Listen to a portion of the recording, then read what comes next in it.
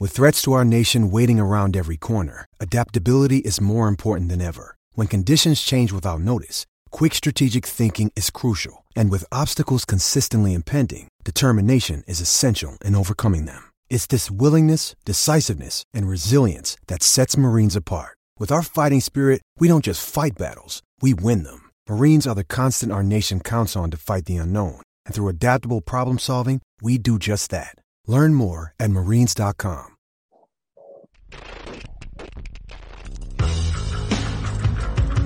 What's up, y'all? Kofi Kingston here, and I would love to have a drink with Wrestling on the Rocks, depending on what that drink is, preferably non-alcoholic, you know? How's it going? I'm Celtic Warrior, James. Soda. I would love to have a drink with Wrestling on the Rocks. Maple syrup.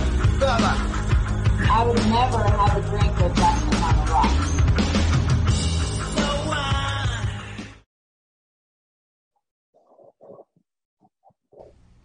Welcome to the dive bar of the IWC. Welcome to episode 1 of Wrestling on the Rocks. That's right. The boys are back in town. Oh, that was beautiful. Yeah, I'm killing it today, dude. Today's a good day. It's me and the other half of the podcasting duo, the Ironics. What's up, guys? It's been a while. A whole week. 2 weeks. Yeah, Kevlar, we've been gone for a while, and I'm under the weather. This is going to be a good day. I got a new... Up on plenty of NyQuil. Yeah. Well, yeah, I got like this... actually, I'll tell you right now. Let's start with a little what's in your glass. What are you drinking? What I'm drinking is a little bit of the little Vicks tea, the honey lemon cough syrup drink with 2 shots of bourbon in there. It's sort of like a Vicks hot toddy. Nice. Mm-hmm. Mixed toddy. Like yeah. Little toddy there. What do you got? What are you drinking? I'm drinking some good old peach crown and sweet tea. Peach tea. Oh shit, that's North Carolina sweet tea right there. It's very English day. We're drinking tea together. It's tea time. It is. We're having tea time for the British. If the good bad wrestle guys pop through, I doubt it. Oh shit, I didn't even open up the chat. They might even be in there. Let's see here. It's only episode 1. Everyone, just relax, stay calm. If you are in the chat and have said anything in said chat, give me a second. You're gonna have to reset it. I have to log in here on the rocks. Should I say my password out loud? No. Yeah. I probably will. 5776. Yeah. Kevlar, rocks. Yeah. All right. I have to prove that I'm Ironic a robot. For life. Yeah, for life. All right, cool. Now, if you're in the chat and you said anything in said chat, say it again, because I have no idea what you said. Kev, for moments like this, I got us a new prop for the show. Nice. It is a ray gun. This is going to be good for us. It's going to be real good. You're a regular Gene Belcher now. Yeah, I'm like Gene Belcher now. I wrote this off on my taxes, dude. I'm serious. It's a work expense. You only bought that so you could fart and blame it on the gun and producer lady won't get mad at you. Dude, I did that yesterday and she got pissed. I did that. I said it was the gun and she said, "You're nowhere near the gun." I tried to say it was a malfunction. She agreed of a malfunction, but not the same malfunction. So malfunction in the junction. Yeah. So ironically enough, you're right on that one. Let me see here. If you heard that echo there for a bit, I think I fixed it. I just saw 2 audios coming in for you. So just in time in the chat. Cheers to the return of the dive bar and to the fart blaster. Hell yeah, dude. That's my guy. Just in time coming through. This is going to be fun. Oh, wait. Hey, Kev, say something now. Oh, cool. I can't hear you, but I think they can. I'm going to switch this over now. How about that? Say something now, Kev. I'm still here. There you go. Cool. Guys, it's only episode 1. Technical difficulties are bound to happen. Go ahead and have a drink. Technical difficulty, have a sip. I'll drink to that. No. Now, Kev, we have been gone for a while, so I don't remember all of, the news per se. that's been going on, but I'm going to be honest, I don't feel like there was anything that stood out to me as like, hey, this is news specifically. But maybe it's because I've been kind of in a bubble away from the news right now I was doing a lot of traveling. We went to SmackDown Live last week, so if you're watching SmackDown on Friday, you saw me and Kevlar right behind Pat McAfee. Oh yeah, I was going to do this too. I'm holding up the Pat McAfee pencil. Guys, this is legit the pencil that Pat McAfee had. Kev got it for me. You want to tell him, Kev? Yeah. I mean, he threw it at Corbin. Yeah. Corbin kind of just threw it to the side and landed in the ring steps. And yeah, one of the crewmen were lucky enough to grab it for us. Yeah, it was awesome. So I gave it to Marsh. Yeah, because it was my birthday, so makes sense. Happy birthday, yeah. Here's a pencil. Yeah, happy birthday. I got you a pencil. Maybe you can pass the test finally. Yeah, I'll be honest, the pencil is long and it's got very little erase marks. I think he just gets a new box of pencils every time. Probably. Yeah, but it's pretty cool. Let me see. Just a little bummed it didn't say anything. Yeah, it didn't. Yeah, like if it was, because he's the type of dude who might make custom pencils. You know what I mean? Mm-hmm. Just time says we were laughing at you acting like a wacko. Oh, well, yeah. There was a moment or two they told me to stop. So what we found out as we're behind McAfee and he's cutting his promo and I'm like pointing at him like this dude right here. This is the dude. After that segment, the guy next to me, if you notice in the red shirt, was like real up and big and doing crazy stuff. One of the stagehand guys came over and started talking to him, but kind of looked over at me too because like, hey, I was probably towing the line there. He goes, hey, it's cool to like laugh and clap and thumbs up, thumbs down, and they want you to be, into the show. He's like, but you know who's watching back there? He's like, he is watching, and he doesn't like that. I was like, he doesn't like the audience to be over exaggerated in those kinds of shots because it's distracting and it makes sense. It's a TV show, but yeah, that's why after that I had a Vince McMahon shirt on. I was trying to win him back over. If you notice, I went between SmackDown ref shirt and Vince McMahon shirt. I thought if I could win him over, I mean, we tried. We tried to be nice. Yeah. I mean, I got the pencil, so you must be doing something right. Mm-hmm. Yeah. But it was a good time. Go ahead. I wonder if there's ever been anyone that, like, after each commercial break, they change their shirt. Dude, I thought about that. 10, 15 shirts. Really? I definitely brought that up once. As we were getting ready to do the SmackDown show and the Tucson show when they came through, I told producer lady that I was considering bringing a shirt for everyone I had on that particular roster and switching in and out for every segment depending on who was on. You know what I mean? Yeah. I think it would be crazy, but doable. I've seen people do that at baseball games. Really? They're like, yeah, they'll change the jersey depending on which team's batting. That's funny. Mm. I can see that. Let's see. I see Shakes in there, but I don't hear him. So, hear me? There you go. You can hear me? I can hear you now. Much like Sprint. Is it well? Is it good? Do I have to start my? I think you're good. Over? I think you're good. Kev, how's it sound like to you guys? Yeah, it was pretty good. It's only episode 1, guys. We'll figure it out. Hey, man, I'm with the famous Ironics, huh? The legendary podcasting duo, Ironics! First time, man. First time. Don't encourage him. Yeah. I like it, though. I like it. Real quick, when they was doing that Iconics thing, I did not like it at all. I think Marsh probably knows me by now that some of those type of things I find corny and cheesy. So when they were doing it, I'm like, oh, I don't like it. But what I would say with it is it's memorable because I still remember it, and now I get to watch y'all imitate it, so it's pretty cool. That's a good point. Because think about it. If in the future they were to make a return, as much as we didn't like the Iconics as an act in and of itself, if we're sitting there in a Royal Rumble hits and we hear like, Iconics, we probably pop and go, oh shit. Yeah.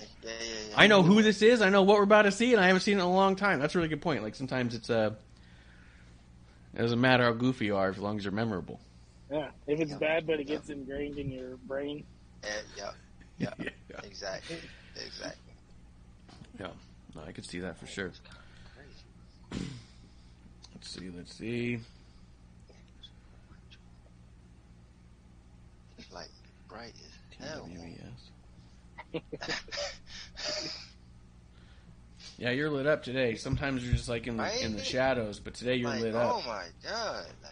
I like it though because it's got your necklace like really shimmying, like sparkling. All right, cool. But it's all good.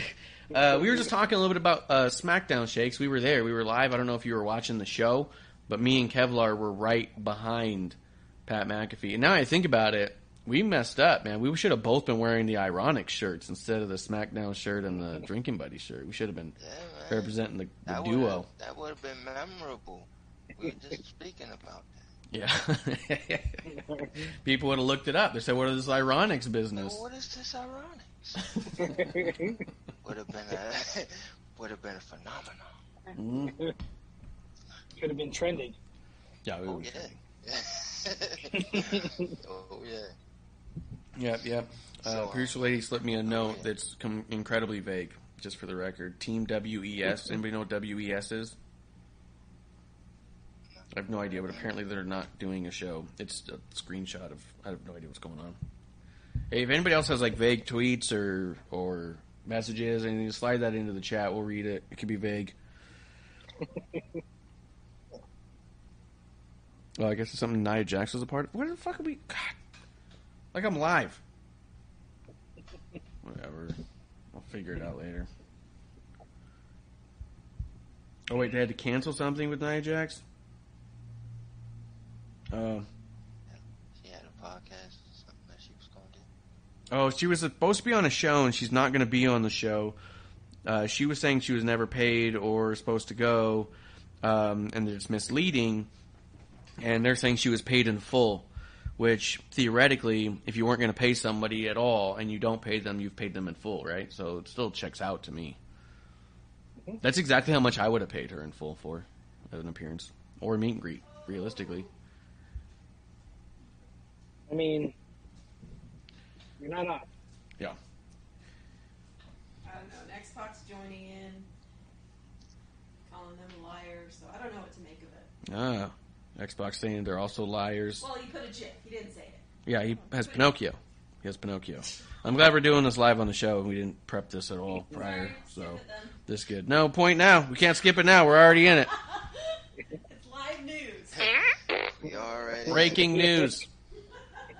Live breaking news. Guess what we just broke wind on?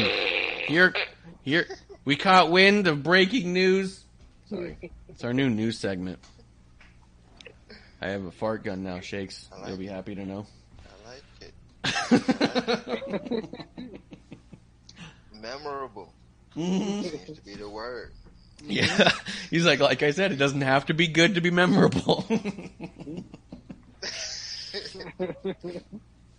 All right, guys. We've been gone for 2 weeks. A lot's been going on. A lot of build up to Money in the Bank.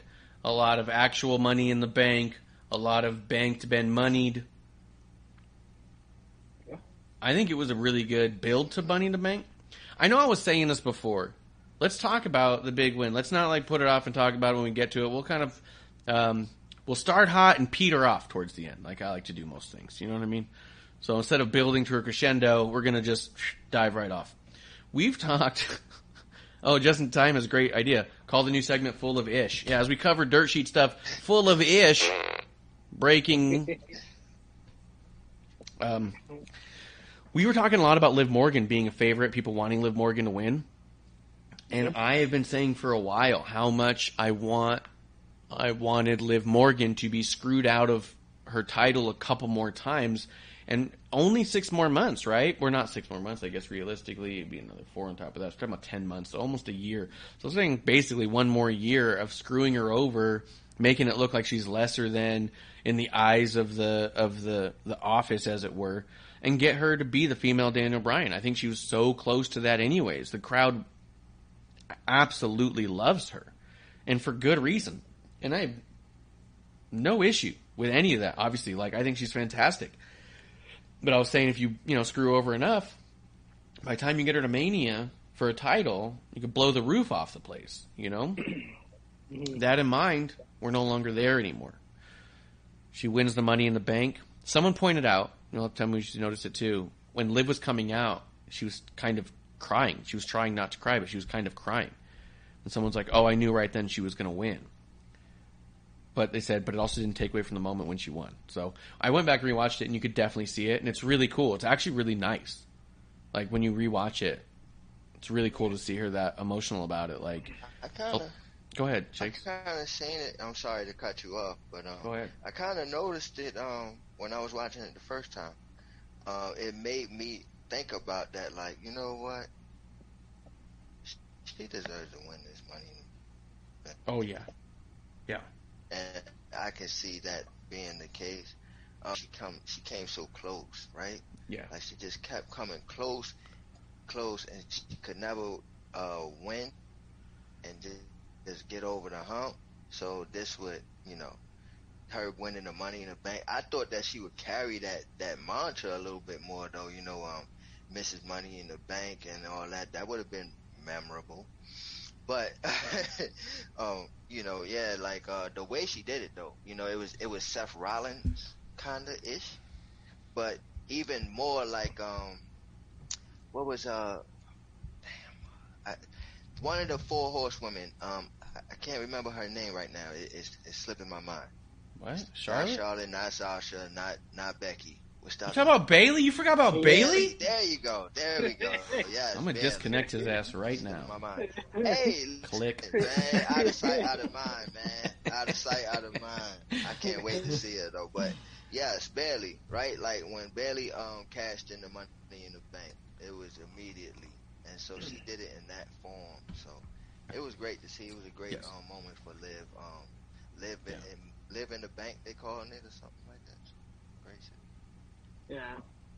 The only thing, like, I'm the same way. I didn't see her crying to come out, but I would have liked the build-up to be a little more, like Marsh was saying, just getting so close but not getting there. So the payoff would be bigger. And I just didn't like that. It seems like the women always cash in that night. They're very impatient. Yep. I think it was only Carmella that held it for more than 24 hours, right? Carmella's the only one who's ever held it for longer than 24 hours, but there's something that's happening here with the women's Money in the Bank. So let's talk about that too. So like I was saying, I do think that you could build a crescendo to Liv that would blow an entire stadium out, because the fervor behind her was such that it would never die out. She is the female Dana Bryan in a lot of ways because of that. I saw a lot of people complaining about the idea of the women cash in every time. But what we are seeing almost always is a babyface win for the Money in the Bank on the women's side. The only exception, I think, being Alexa Bliss, who really was what her design was to screw Ronda out of the title to give Ronda a kind of a different kind of springboard into her championship run. Alexa was almost transitional in the build of Ronda. But outside of that, you're right. It's only been babyfaces. Babyfaces traditionally with the Money in the Bank either call their shots or try to do it in a noble way, right? It's really tough to be a babyface with the Money in the Bank because it's inherently an asshole move, right? I'm going to take advantage of you. There's no way around it. You're kind of an asshole unless like how John Cena did the one time, I'll see you at the pay-per-view in 2 months. Or Braun Strowman, I'll see you at the pay-per-view. And it always lands a little flat when they do it that way too. So there's like this balance of being predictable, being a good guy, taking advantage of the opportunity versus taking advantage of a weaker person, you know. Let me see in the chat real quick. If the whole thing about, no, I'll get back to that. Liv was on the bump, and they asked what makes her a different champ, different than Charlotte or Ronda. She replied, "The people want me to be champ," which is so big. And that's what I was going to say is that as much as I wanted the build towards Mania, this moment was still so special. This feels on par with the Bayley win. Go ahead, Shakes. No, you can tell that it was special by the reaction of the fans. Yes. Came down, it was a big pop, right? Yep. And of course that's expected, but you probably wouldn't get that if he would have did the John Cena like you said. So, you wouldn't get that type of roar and pop. So that was but what my point was, when Ronda then turned around and had her in the ankle lock. Yep.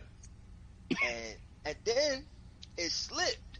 Yep. And she still was laying there for her to go ahead and pick it back up. That was what I was laughing at. But she got her in the ankle lock again, and then you can hear some of the boos, like boo. Yeah. And then she kicked that. Yeah, she kicked out of it, and then she did a thing, and it was just a big old pop. So yeah.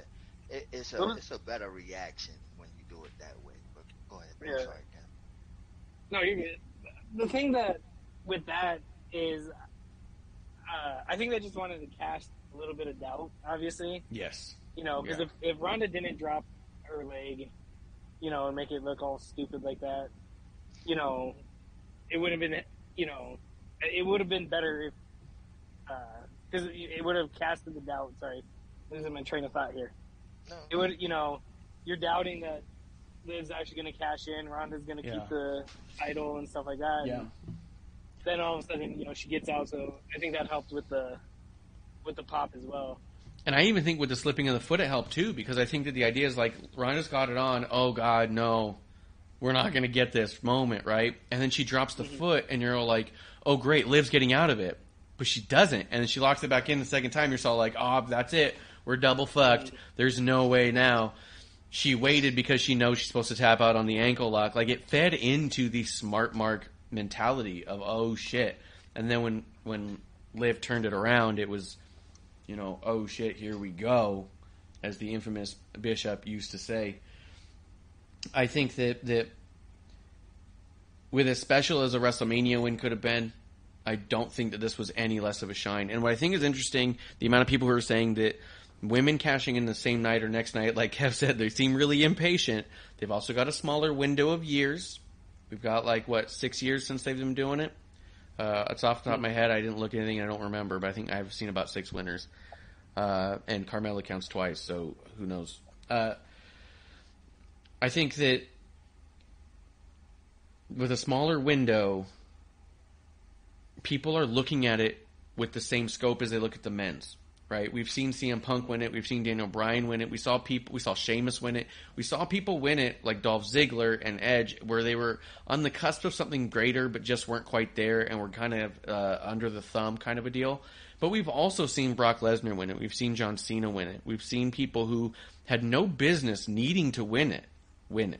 Right? Miz has won it twice. Oh wait, no, he didn't. He won it once and then stole it from Otis. What a dick. Boo! You know what I mean? But what I'm saying is that I think we look at it in a different scope than we should. So, and I apologize with my sick brain and rum in me. I'm also on the same boat as Kevlar over there, is getting a little scatterbrained. But if I can harness this train of thought into, people are thinking of the win and the cash-in as a story. They're not thinking of the character as a story. And they're missing the point. I saw a lot of people saying there's no story when someone wins and cashes it in. Except for if a babyface wins and they've been the underdog. They're already on their toes. Their adrenaline's already up. Just from like a kayfabe perspective, their adrenaline's up. They have it in their hands. I could do this whenever I want. They're watching every move the champion makes because I can do it, I can do it, I can do it. And then, oh my God, this is my moment, I'm going to, right? From a kayfabe stance. It's an underdog who's never been given the opportunity. Now the opportunity's in their hands. Same night makes sense in that regard. What we're neglecting when we say there's no story between the same night cash-in is Liv Morgan's been in this company like 6 or 7 years. She was only lived once in NXT and had like 3 matches on NXT TV. They never even put her on TV much. Then she started getting together with Ruby Riott towards the end of her NXT run. Or no, not even at that. She popped up in Riott Squad, and that was the first time we saw them together. Riott Squad came out of nowhere. But you have Riott Squad Liv, who was the juvenile delinquent of the Riott Squad of the WWE. Ruby was the favorite. On commentary, Ruby's going to be the women's champion one day, mark my words. Liv Morgan, WWE's juvenile delinquent, she's dismissed in it. You know what I mean? Like, people didn't even realize that Sarah Logan at the time, they said, oh, she what she does may not be pretty, but it's highly effective. She's a force. Don't get me wrong. And then when Liv would come in, here's the juvenile delinquent of WWE. She's been an underdog from the beginning, even in her own group that was trying to help her. She breaks away, gets back in. She's trying to find herself. She does that weird thing with the bathtub. She cuts that awful weird promo where she's like, I don't know, I'm just trying to I don't know, figure it out, I guess, maybe. I don't know. And you're like, what the fuck is this? We've been watching the growth of Liv Morgan this whole way. We saw Charlotte Flair just beat the shit out of Liv. And then Liv getting on the mic and saying, when I come back, you're going to see the real me. When she came back as the real me had no idea who the fuck she was. She goes, now that I'm here, I don't know what I'm doing. It was incredible to watch this almost this beautiful disaster, right? You take all those years into finally getting the groundswell behind her, having good matches, bad matches, to this moment, and don't negate that this moment was anything less than 6 years of hard work and getting the crowd on her side. You know what I mean? Fabtina in the chat, she was also beat the hell out of by Brie Bella. She got knocked the fuck out, dude. Took a stiff one to the mouth. A la Clump. But what I'm saying is this moment was not lesser than it would have been at Mania necessarily, because at this point, how much of that, as they say, riding the edge of a lightning bolt can you do? The crowd was behind her. They were at a fever pitch. Like you said, Shakes, that was one of the biggest pops of the night, her winning. Yep. And then it was only topped by her winning again. This is what people wanted. You know what I mean? So I'm able to admit when I'm not 100% wrong, but I'm definitely not wrong on this one. It still would have been great at Mania. I'm sorry, but even the next night, and not to jump too much ahead, but the next night when she was doing her opening and her promo, usually when they get to that "you deserve it" chant, they lead up to that. The wrestler lead up to that. She ain't need no lead up to it. Soon as she start talking on the mic, they were like, "You deserve it." Yeah, you deserve it. The crowd was waiting to love on her. She did. Yeah. She did. She deserved it. The crowd was anxiously awaiting her to tell her how much they cared. It was awesome. So yeah, I think that anyone who's trying to discount a same night cash in this particular instance, I will say that me and Kev, I think, are on the same page. Love to see a longer Money in the Bank holder. Yeah. This one didn't have to be it. No, I'm just saying in general. Yes. When you look at the whole picture, and when women. you're talking about the females, right? Yes. Yeah. But I'm kind of dreadful to talk about the men's. We'll get there. Yeah, I know. Kev, what were you saying? No, just that I was talking on the whole picture of all the women Money in the Bank winners. I think there's only been one that held it, like I said, for more than 24 hours, and I just want more. Yeah, I just want more, a longer. Tenure with it. You know what I mean? Yeah, because you can do a lot of great shit with it. Mm-hmm. Look at Brock in the Bank. Brock was a bad guy and called his shot. But Brock winning Money in the Bank was one of those, if you pay attention to the idiocy of the IWC, which is who we represent truly as the dive bar of the IWC. We are nothing less than the idiocy of it all.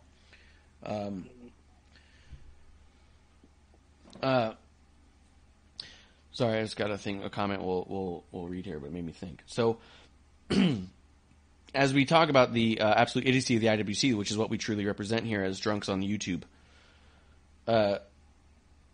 when Brock won the Money in the Bank, it was almost the final straw. Fuck this guy. He fucked over Mustafa Ali for the last goddamn time. That was supposed to be his big comeback after he got fucked over from the Elimination Chamber. Kofi Mania was really the rug being pulled out from under Ali. You remember? I was all there. And it was kind of like Brock wasn't even in the match. Ali's on top, about to win it. He comes out, takes it. Who the fuck is this guy? He doesn't need it. Brock literally shows up once every 4 or 5 months and says, I'll take that title. And they say, yes, sir, please have another. You know, people were pissed.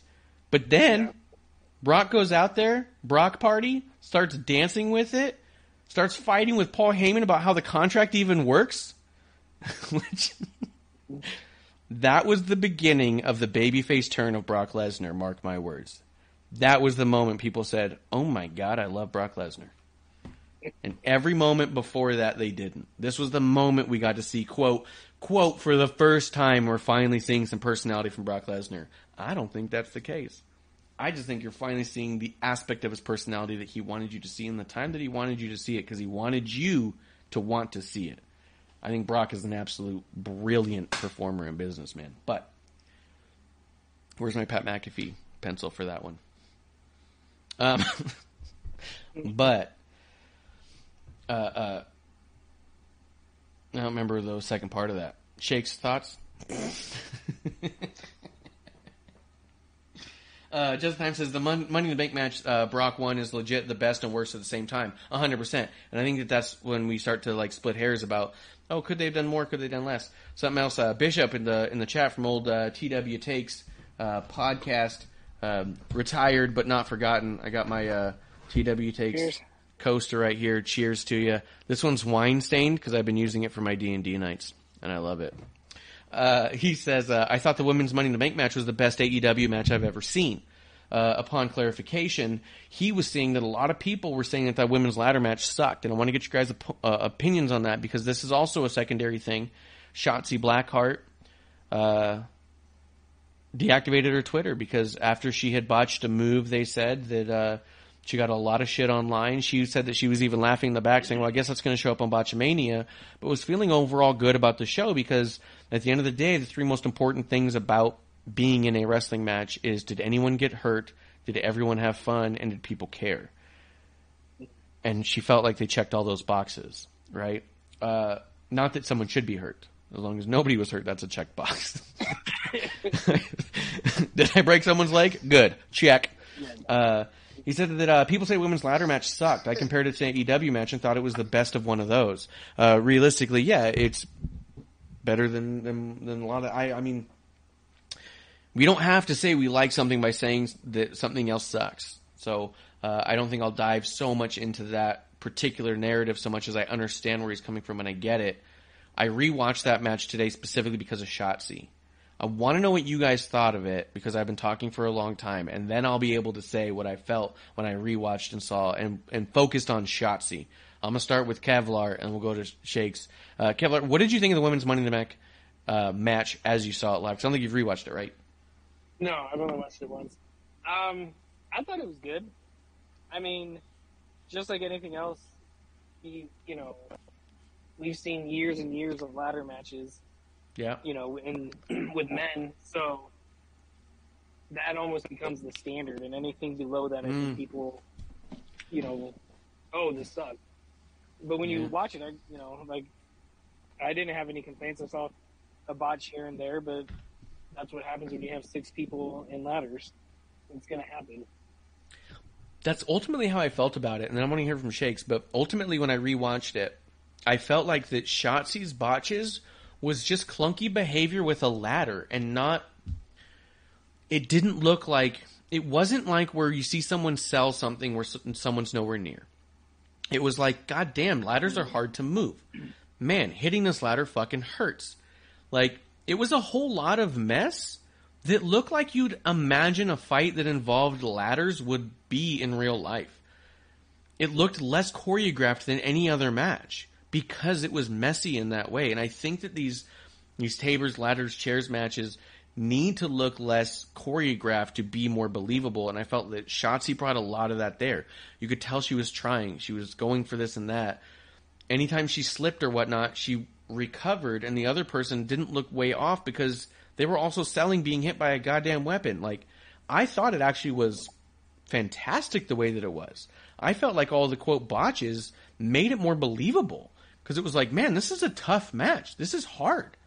You know what I mean? And other times you see ladder matches, you go, oh, how beautiful it is that they do these flips and these orders. Like, I've never felt as about what I'm about to say contradicts what I just said about not comparing two things. I've never felt in a single Young Bucks ladder match what I felt in this match, which was, man, this is tough on these guys. In Young Bucks matches, they're too pretty. They're so pretty. They're very talented at what they do. And it looks that way. And it looks seamless. And you go, I think I could flip off of one of those. It looks pretty nice and cush, right? This looked brutal. And it looked tough. And Shotzi had blood on her face but hit the back of her head. I don't know what happened. Shakes, what did you think of this whole thing?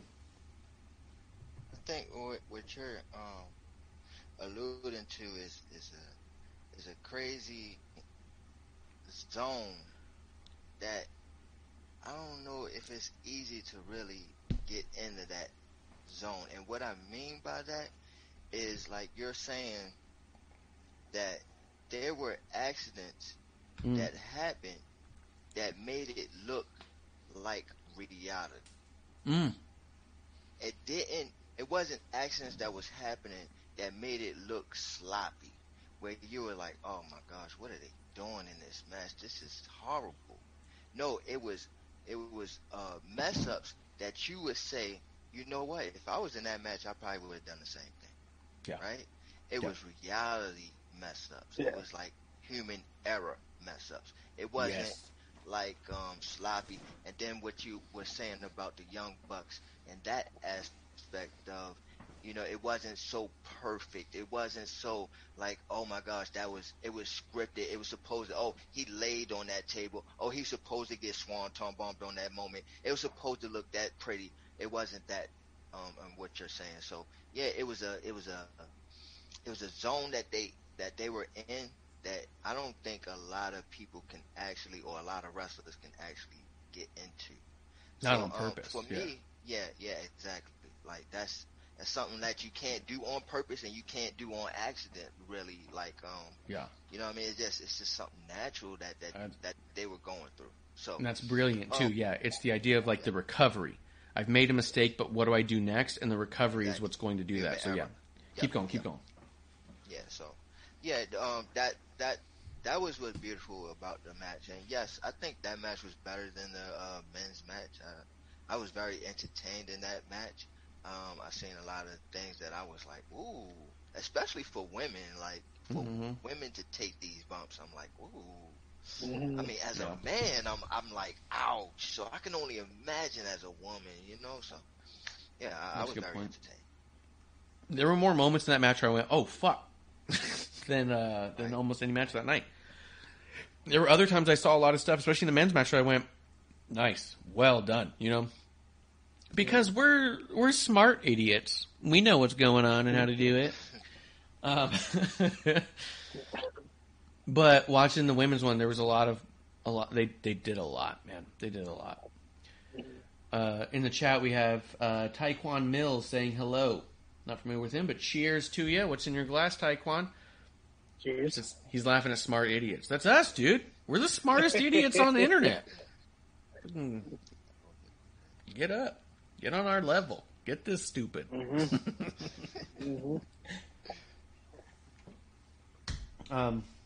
Yeah. I don't know that I have a lot else to say about the women's match specifically. I'm very happy Liv won.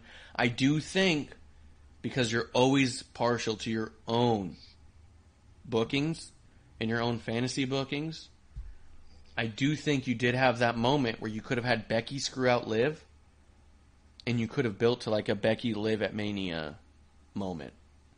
I don't know if Becky needs to keep going to Mania to lose, but you could have had a Liv winning in the Mania after Becky screwed her out of so much, because Becky screwed her in the fucking back and forth they had before. Remember they had the Liv girl and the Becky girl going back and forth? You had a moment where you could have escalated to that Daniel Bryan level, like I said, for Mania, but at the same time, I only say that to say that it's because I'm the smartest stupid guy. No, I'm only saying that because like I think that the moment was there, and that's what I was on the edge for. I was like, are we doing it? Are we doing it? When they cashed in on Liv and said all our chips are on Liv, it didn't deflate me. And I think that's an important bit. Sometimes your fantasy booking is so good in your own mind that if you see anything else, it's not as good. This was all like, I would have gone the other way. This is a beautiful moment. And I don't think anyone should take that away. You know what I mean? Well, I think that's just the internet wrestling community as a whole. They always get upset when things don't happen their way, and then they call it garbage or last-minute changes, and just fucking enjoy it. Yeah, just enjoy it. And then... Go ahead. I'm sorry. No, go ahead. I kind of want to see Liv versus Bliss, Alexa Bliss. They had a match on Raw last week. But I want a war, right? For that title. I want a war. Because look, like, for one, right? I want Bliss to go back to evil Bliss.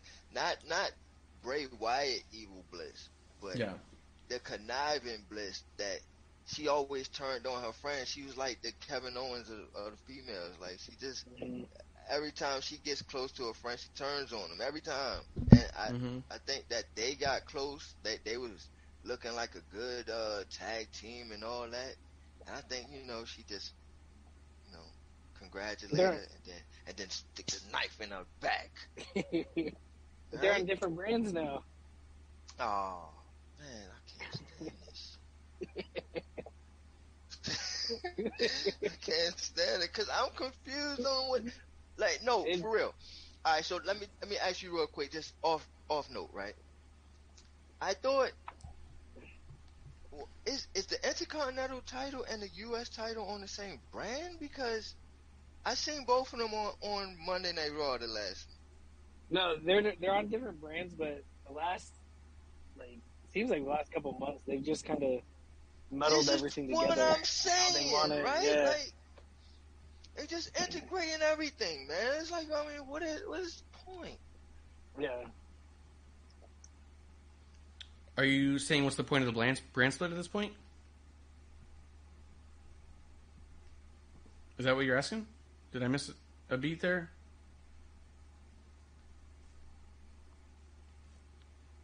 Kev, are you there? Do you hear me? Yeah, I'm still here. Is that what he was saying? What's the point of the brand split? Yeah, I think so. I saw a lot of people talk about that too. We can move over towards that. Sorry, I got a few messages here. Taekwon said, "At least you guys aren't believing Buff Bagwell's Twitter. That was real stupid." Dude, I don't know if people know this except for me and Kev, but Twitter's not real. Like, none of it is real. And then he goes, that's a good point about fantasy booking ruining expectations. Fantasy booking is what ruined Theory winning for me. I wanted Seth to win, but I came around on Theory winning. And we'll talk about that when we get there. I guess we'll here's the other deal. Today, because we've been gone for 2 weeks, we are not going through every show and doing a full-on recap and review of everything that's going on like we like to do sometimes. This one is just strictly about the conversation of three drinking buddies. Although, Shakes, you having a drink tonight?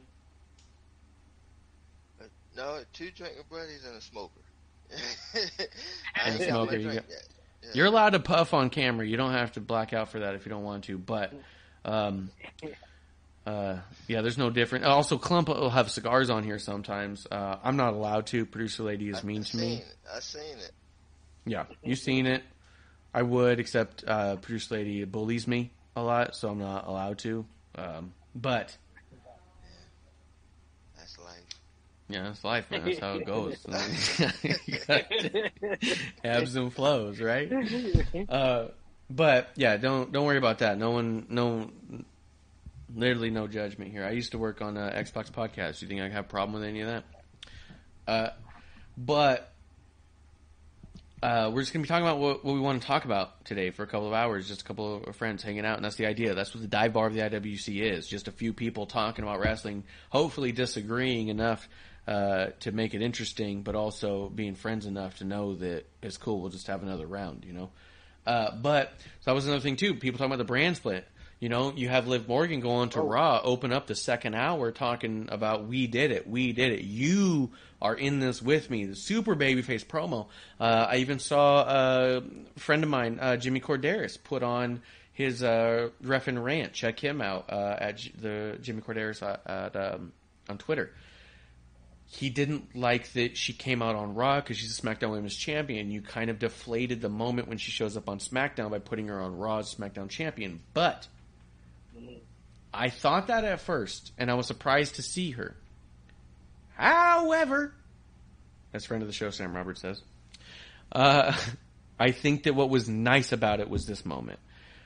It was Raw that got her to the top. She was floundering in SmackDown. She even was going out there saying SmackDown Live and didn't show up for weeks and weeks and weeks. We even saw the Live Forever Chronicle documentary about her that shows that she was supposed to debut, and literally seconds before going out there, they said, never mind, it's been scrapped. And she looks at them and goes, no, are you serious? No. She's been struggling in SmackDown forever. She gets to Raw, and she's flourishing. She's having banger after banger. People keep saying how much better she's doing. I thought this was nice because it gave back to, theoretically, the fans that took her there, right? They went back to Raw, back to the same stage, the fans of Raw, which, I mean, let's be honest, in a non-kayfabe sense, the same Chicago town for SmackDown or Raw has the same exact people in the seats. But something about, well, this one's San Diego, so let me just say San Diego, because Vegas and San Diego. Vegas and San Diego. But, like, for the San Diego crowd. Born in San Diego, so I'm going to talk about my hometown. If you have a Raw in San Diego, the same people are showing up if you have a SmackDown in San Diego. So it is the same fan base, but it isn't the same backdrop. And this was her giving thanks and giving the moment to that same backdrop that took her to the top. I won't forget you guys. You guys got me here. We're in this together. I'm going to have to go to Friday nights. You know what I mean? And so I appreciated that moment because of that. Taekwon says brand split exists in name only. Go ahead, Kev. Oh. No, I had a clump in my throat. That wasn't you. No, but now I forgot what I was going to say. Oh, if they geared that promo like that, like, hey, more of a thank you and, like, hey, this help, Raw helped me out. Even saying, quote unquote, goodbye to her friends on Raw, but I'm going to SmackDown. I think it would have been cool. And yeah, I just want either 100% brand split or just fucking scrap it all together. Before there was the wild card rule and stuff. Just getting so hard to keep track on who's actually where. Right. I think Go ahead, Shakes. I want to hear you. Well, my thing, when she did the promo, even though she didn't specifically do it the way y'all are saying she should have done it, but the fact that, of course, they all do it, that cheesy babyface thing. I kind of hate it, but I kind of understand, and especially in this situation, I understood. And she was like, no, we deserved it. Like she made that clear first. Like, no, yeah. We deserved it. You know what I'm saying? When they was saying that you deserved it, she said, no, we deserved it. So she was paying that homage to them that, y'all stuck with me through this whole thing. And it's our title. You know what I mean? It's our title. Y'all the ones that got me to this point. So she definitely did pay the homage that she should have had. And sometimes it comes very, very cheesy. In this moment, I was like, yeah, it was right. That's fantastic. Yeah, absolutely. And Go ahead. I was also gonna wonder, ask you guys, where do you think Ronda goes from here? Now, she's been cashed in on twice. you think this is the end of Ronda? No, I think she probably be gone for like a month and then come back at SummerSlam. So. And you probably won't see her for a few, because I mean, it does look like she a little banged up, and then she probably want to have a little Miami time, But once SummerSlam comes back, I think she probably come back and do something. That's my assumption. All right. I think, well, for one, as long as Just in Time's still listening, if he's still hanging with us, having a drink, I want to know specifically from you, Just in Time. You had mentioned before about Ronda wanting to drop the title to Liv. So if you could expand on that a little bit in the chat, so I can understand a little bit more clearly what you had read, because like I had mentioned before, we've been a little off radar because of the week as it stood. So throw that in the chat if you're still around. Otherwise, I'm just going to speculate the way I normally would. My thought is that Ronda does want time off or away. This was not anywhere near what her last run was like. This has not been received the same way. And I looked at it in a twofold way. Maybe threefold. I don't know how many folds. We'll have to check. But if this is how she kind of wanted to go out, if she wants to figure out how to go out, she had a fantastic match against Natty. Natalya Neidhart is one of her trainers and closest friends. Like, why wouldn't she? That sounds amazing. For her to be able to put over Liv on the way up, fantastic. The only thing I would say that would make the ending of her career any different or more special to me, especially like you said with SummerSlam, if she were to cut some sort of "that's it, I'm going" promo and be interrupted by Becky and have that one-on-one Becky Ronda SummerSlam, and that be her finale, and put over Becky on her way out, because Becky's also on her way up, right? As we get to there, Becky finally beat Asuka. Becky's almost never beat Asuka. Asuka's Becky's greatest foil. That's what makes it so important when Asuka shows up and gets in Becky's face. Becky doesn't have Asuka's number. It's the other way around. And so it makes Asuka more important than Charlotte as far as feuds go. Because the Charlotte feud was all about how Charlotte was in Becky's way, but not how Becky didn't have Charlotte's number. Asuka's got Charlotte's number, or Asuka's got Becky's number. So Becky's on the come up, realistically. So for her to be able to get a win over Asuka, if she could get a solid win over Ronda, we could see Becky rebuilding her status and seeing where that ultimately goes. That's my thought on Ronda. I kind of I still got my hope for this heel turn, man. For who? Heel turn by Ronda. Ronda Rousey. Sits there with the heel turn. She beats up Liv Morgan and SummerSlam, and she makes the group with Natalya and Baszler, and they like the new Hart Foundation. That's what I see, man. I'm trying to say, man. This would be awesome. I think it would be awesome, but I think that there's we've already gotten to a run where we've lost a lot of special on Ronda. How much more special do you want to lose on Ronda? If she's part of a different faction, you know what I mean? She's just another face in the crowd. Do we want Ronda to blend in as much as she has been, or do we want her to be a marquee name? She's the leader, if she's the leader of this group, if she's like the Bret Hart of females, right? All right.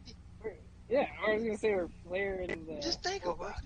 You know what I'm saying? Just think about it. Yeah, like man. Flair didn't lose anything by being in the Horsemen. I'm telling you, man, it can work, man. And good. Look. Not only that, it would build up her character, right? But it will also minimize her workload, right? So she can be in a mommy mode. She can have a little mommy time sometimes, but still, you know, she's a main character and a main player. And yeah. No, I got you. I hear you. Twyquan's in the chat. He says Ronda either returns later this year or Mania season. Go ahead. It is WWE. Oh, Bruce Pritchard's a friend of the show. He listens all the time. There's no doubt about it. He's a drinking buddy for sure, through and through. That guy likes drinks. He likes wrestling. He's one of ours. Taekwon also says, I speculate that we're getting one-on-one Becky and Ronda maybe next year Mania. I feel like they'll want to promote that as a Mania rematch. I could see that, but I don't think that the fervor's behind it anymore. And that's why I think you could do a SummerSlam and be done. You know what I mean? Like, I don't see a build of Ronda and Becky to any coming Mania feeling anywhere near as important as Becky and almost anyone else on the roster right now. To be honest, like, you could do good stuff with it, but I don't think it's a Mania level match. I think Becky Bayley, Becky Liv, if we get Sasha or Naomi back, either of them, I think Alexa, I think any of them would be equal to or greater than build than Becky Ronda. Not that there's not enough on the table, but I just don't see it being as important on the table as it stands to need to be a Mania.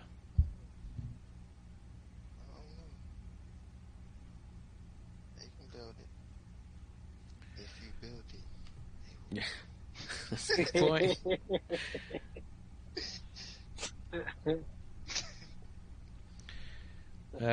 Let's see. What else? The men's match you wanted to talk about. I'm ready to talk about the men's match if you are. Oh, let me say this. As long as we're talking Becky anyways, let's talk a little bit about Becky on Raw. Becky finally beats Asuka and she even screams, "I'm back, baby!" yeah. Becky's story with Asuka. You say what? It was smart with the umbrella. So smart. Because Asuka always catches her with that. Yes. So to be like, you know what? I'm a step ahead this time and have the umbrella to block it. It's just showing that the growth and the development that she's having in the ring. You know, like, okay, you know what I mean? You fool me once, and you fool me twice, you know what I mean? You can't give me a third time, man. Come on. Yeah. I think that, Rumble 2019, Asuka won clean, no missed with a submission. I do think that there's a parallel of Asuka's character growth against Becky's character growth. Here's the thing that I think is the most fun about Asuka's character in relation to Becky specifically. Asuka's character continues to grow in more and more ways to thwart Becky. Asuka seems to have zero motivation to hate Becky, but loves beating her. You know what I mean? Yeah. Like, it is such a weird motivation for a character. She's got, like, none. She never seems to hate her. She makes fun of Becky when she's doing poorly. She celebrates Becky when she's doing well. And it's this weird, like, nanny boo-boo kind of character to Becky. So I think Becky getting that win was huge for the Becky character because I can't think of a single time she beat Asuka. She may have once or twice, but it's not memorable. Yeah, and largely speaking, Asuka's the one who's going to beat Becky. Where when you see Becky and Charlotte, it's pretty much shoo-in. Becky's going to win that match. You know what I mean? Becky's got Charlotte's number. Charlotte's in that place because, as far as kayfabe goes, Charlotte's in that place because of the powers that be. Charlotte Flair. Asuka's in that place because she just wants to bring Becky down. And Becky can't get over the Asuka, but can definitely get through Charlotte. So for me, it was really big. I think it was so big that people aren't even going to notice it. Her screaming, "I'm back, baby," was character development, literally happening on screen, and people are not going to notice that. Because I don't think they realize that as much as they think that Charlotte is Becky's greatest adversary, truly the biggest issue she's ever had has been against Asuka. And if she's finally able to figure out Asuka, like you said, growing that way, it gives her something to go for. You got something? I'm sorry if I'm cutting you off, Captain. Go ahead. But it's just the monkey, like, you know, when you get that monkey off your back, and you know, you don't really hate that thing. You actually, in all, you respect it. Like, for example, right? Like, I play ball, right? And when I was young, of course. But they were always somebody, I was somebody that they always talked about, where they talked about this other dude. You know what I'm saying? And like, oh yeah, that guy's good too, or whatever. So it was always an adversary, right? And so, we'll go against each other, and he dropped 25, I dropped 30. Or he dropped 26, and I got dropped 27, right? Mm-hmm. It's Yeah. always a one-upsmanship. And I don't hate that guy. I actually respect him. You know what I'm saying? It's like Yeah. a bird in magic. You know what I'm saying? I actually respect that guy, and I actually want him to do good because it makes me want to do better. You know what I'm saying? Right. So, and Push each other. I think, yeah, and I think that's what Becky has with Asuka. She don't hate her. She actually kind of respects her. But beating her is getting that monkey off her back. Yep. Yeah.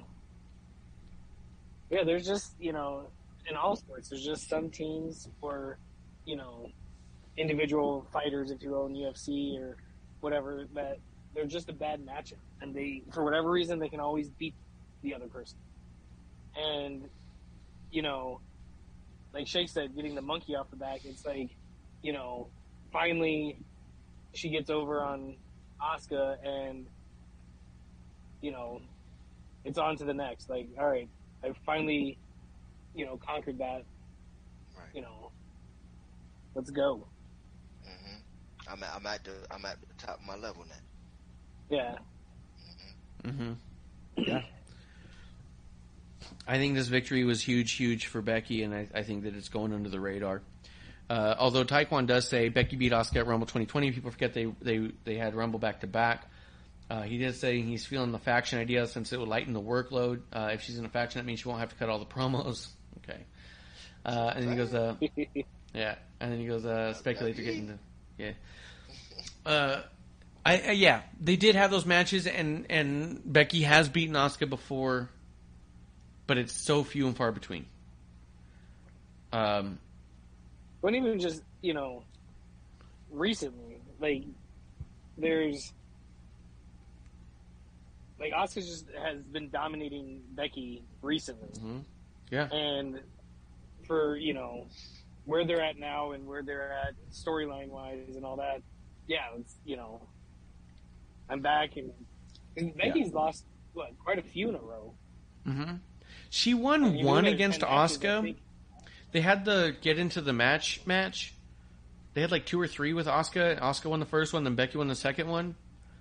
But this one, Asuka was pushed to use the mist, and she still won. And so, I think that's a notable thing too. I pushed Asuka to her limits and beat her. You know what I mean? Go ahead, Kev. No, you got it. So yeah, it's not that she's never beat Asuka. She's beat Asuka like twice. And Asuka's beat her like a dozen times. That's what I was saying. Yeah. But it's not memorable. Yep. But I'm also saying not even just Asuka. Like, Becky's been on. Yeah, just like if you look at it, like her last 10 matches, she's probably like 8-2. Yeah. Like it seems like she's lost a few, won one, and then lost a few more, and right. So yeah. Yep. Yeah, Asuka dominated the series. Yeah. She's dominated. For sure. Well, then let's talk a little bit about the men's Rumble. Not Rumble. Money in the Bank. Dude, I love the Royal Rumble. Y'all hard, boy, I tell you. So Adam Pearce announces at the very end he's going to make this an 8-man Money in the Bank. Raises the stakes by putting Theory in after Theory lost. What I thought was actually a fantastic match against Bobby Lashley. Yes. I'm glad Bobby Lashley won. Yeah. Dude, Bobby is so fucking over, dude. Yeah. Man, yeah. Like, you know what I mean? He's the almighty. You know what I mean? And it was right that he has to have a belt with him. I believe he has to have a belt. Now, my thing is, yeah, you put the belt on him, that's fine. But what they did was have Theory really push him to the limit that I ain't really see a lot of people push Lashley to. I was like, whoa. Yeah, I was like, all right. I was impressed. Yeah. But then I wasn't impressed by this next segment that we're going to talk about. Go ahead. That Money in the Bank, man, that is trash, man. That whole thing was trash from the beginning to the end. You come out and you talking about, it was another entry and it's an 8 entry and it's him. Like, I mean, now if it was an 8 entry, that's fine. Even I was still like, oh, come on, man, with the 8. I'm like, okay, whatever. But if it was an 8, let it have been somebody that was like would blow the roof off. Let it have been The Rock or Cena. or Cena. I would even accept Cena. Mm. And I don't like Cena. But let it have blew the roof off, man. It said, oh, Theory. I'm like, huh? Okay. But see, I think, that was all intentional. Like, we just had the high of Liv winning, and everyone's excited and stuff like that. So then when Pierce comes out and says there's an 8, everyone's expecting a big return or, somebody. Yeah. And then it's like, hey, it's Vince's protege, Theory, this and that. Like, yeah. I think, like, I don't like it, but I think that's the whole point of it. I get it. It's so horrible. And the pushing of him is like, oh, he's like the evil John Cena. Like, oh my, like, please stop. Like, this is getting ridiculous, man. And he's like a spoiled kid. Like, that just gets his way. Like, oh, you lose a belt? Don't worry, son. Go out there and go for the heavyweight title. Like, what is this? This is terrible. But do you know who exactly that's like? That, without them being as transparent, which makes it, I think, to me funnier, it's exactly like Charlotte. It's a Charlotte storyline, yeah. But they don't admit that it's Charlotte, or that they are that, geared towards Charlotte and whatnot, and giving her favoritism. So when they're doing it on purpose with Theory, it's funny. Yeah, I love it. The biggest thing I don't get is from SmackDown how Corbin won that Battle Royal and it meant nothing. Yeah, that was the most confusing part of all of SmackDown is what that Battle Royal was for. Even the main event. Like, what the fuck was that? Well, the main event made sense. Someone was trying to get into the match. So why did you have a Battle Royal and then have a main event of a fatal 4-way of people in the main event? And canceled it out. It's like, well, why did you even have the Battle Royal to begin with? Dude, I was so confused. What was the point of Corbin winning it? Like, if anyone else won it that was already in the thing, I'd been like, okay. Like, if Drew won it, I'm like, all right, you're building Drew up, win Money in the Bank, and then, Theory happened. Like, I think that would have been 100 times better, but it's like, all right, Corbin won the Battle Royal, missed out on the Fatal 4-Way, and still didn't make the match. It was terrible. The whole thing is just horrible to me. I'm like, what is they doing with this shit? And then, for me, I think the perfect thing would have had not Seth Rollins, but Sami Zayn win it. Because I think everybody wanted to see, what are you really going to do? Yeah, 100%. Are you really going to sit there and just lay and have that briefcase for a whole year? I don't see that. I don't see that at all. I think that as soon as you get a inkling, that one fucking spot that they both are knocked out and you like, you got your opportunity to be the heavyweight champion. Come on, we all know Sami Zayn was going to do that. He was going to weasel his way in that, and we wanted to see that. I think we were robbed 100%. Of that. We were robbed 100%. Of that, man. Yeah, I would have loved to see that. Have Sammy, like, and even, like, cause, excuse me, that's the other thing that's kind of pissing me off is the, how many times they keep mentioning it at SummerSlam. Oh, Rock and Roman, like, it's a perfect time, this and that, blah, blah, blah.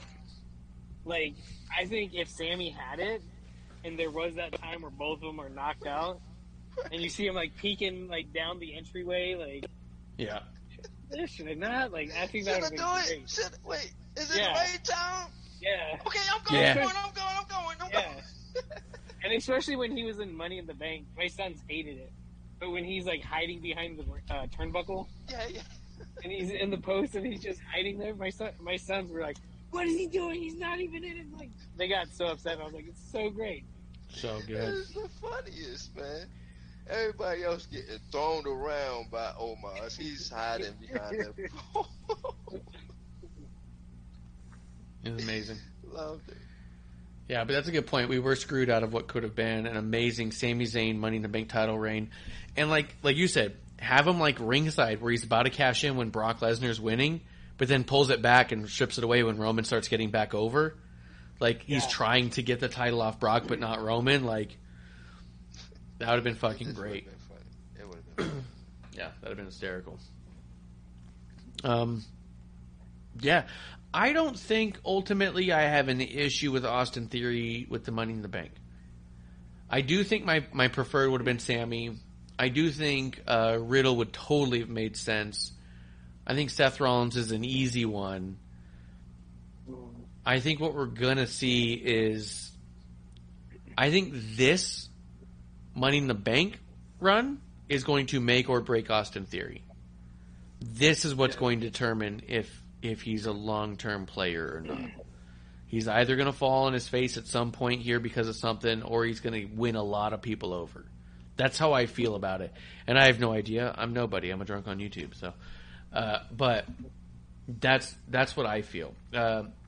Twyquan says, I like face Bobby. I think Theory removed all drama from the match because to me it was obvious he was winning. They're not adding him to lose is how my mind went.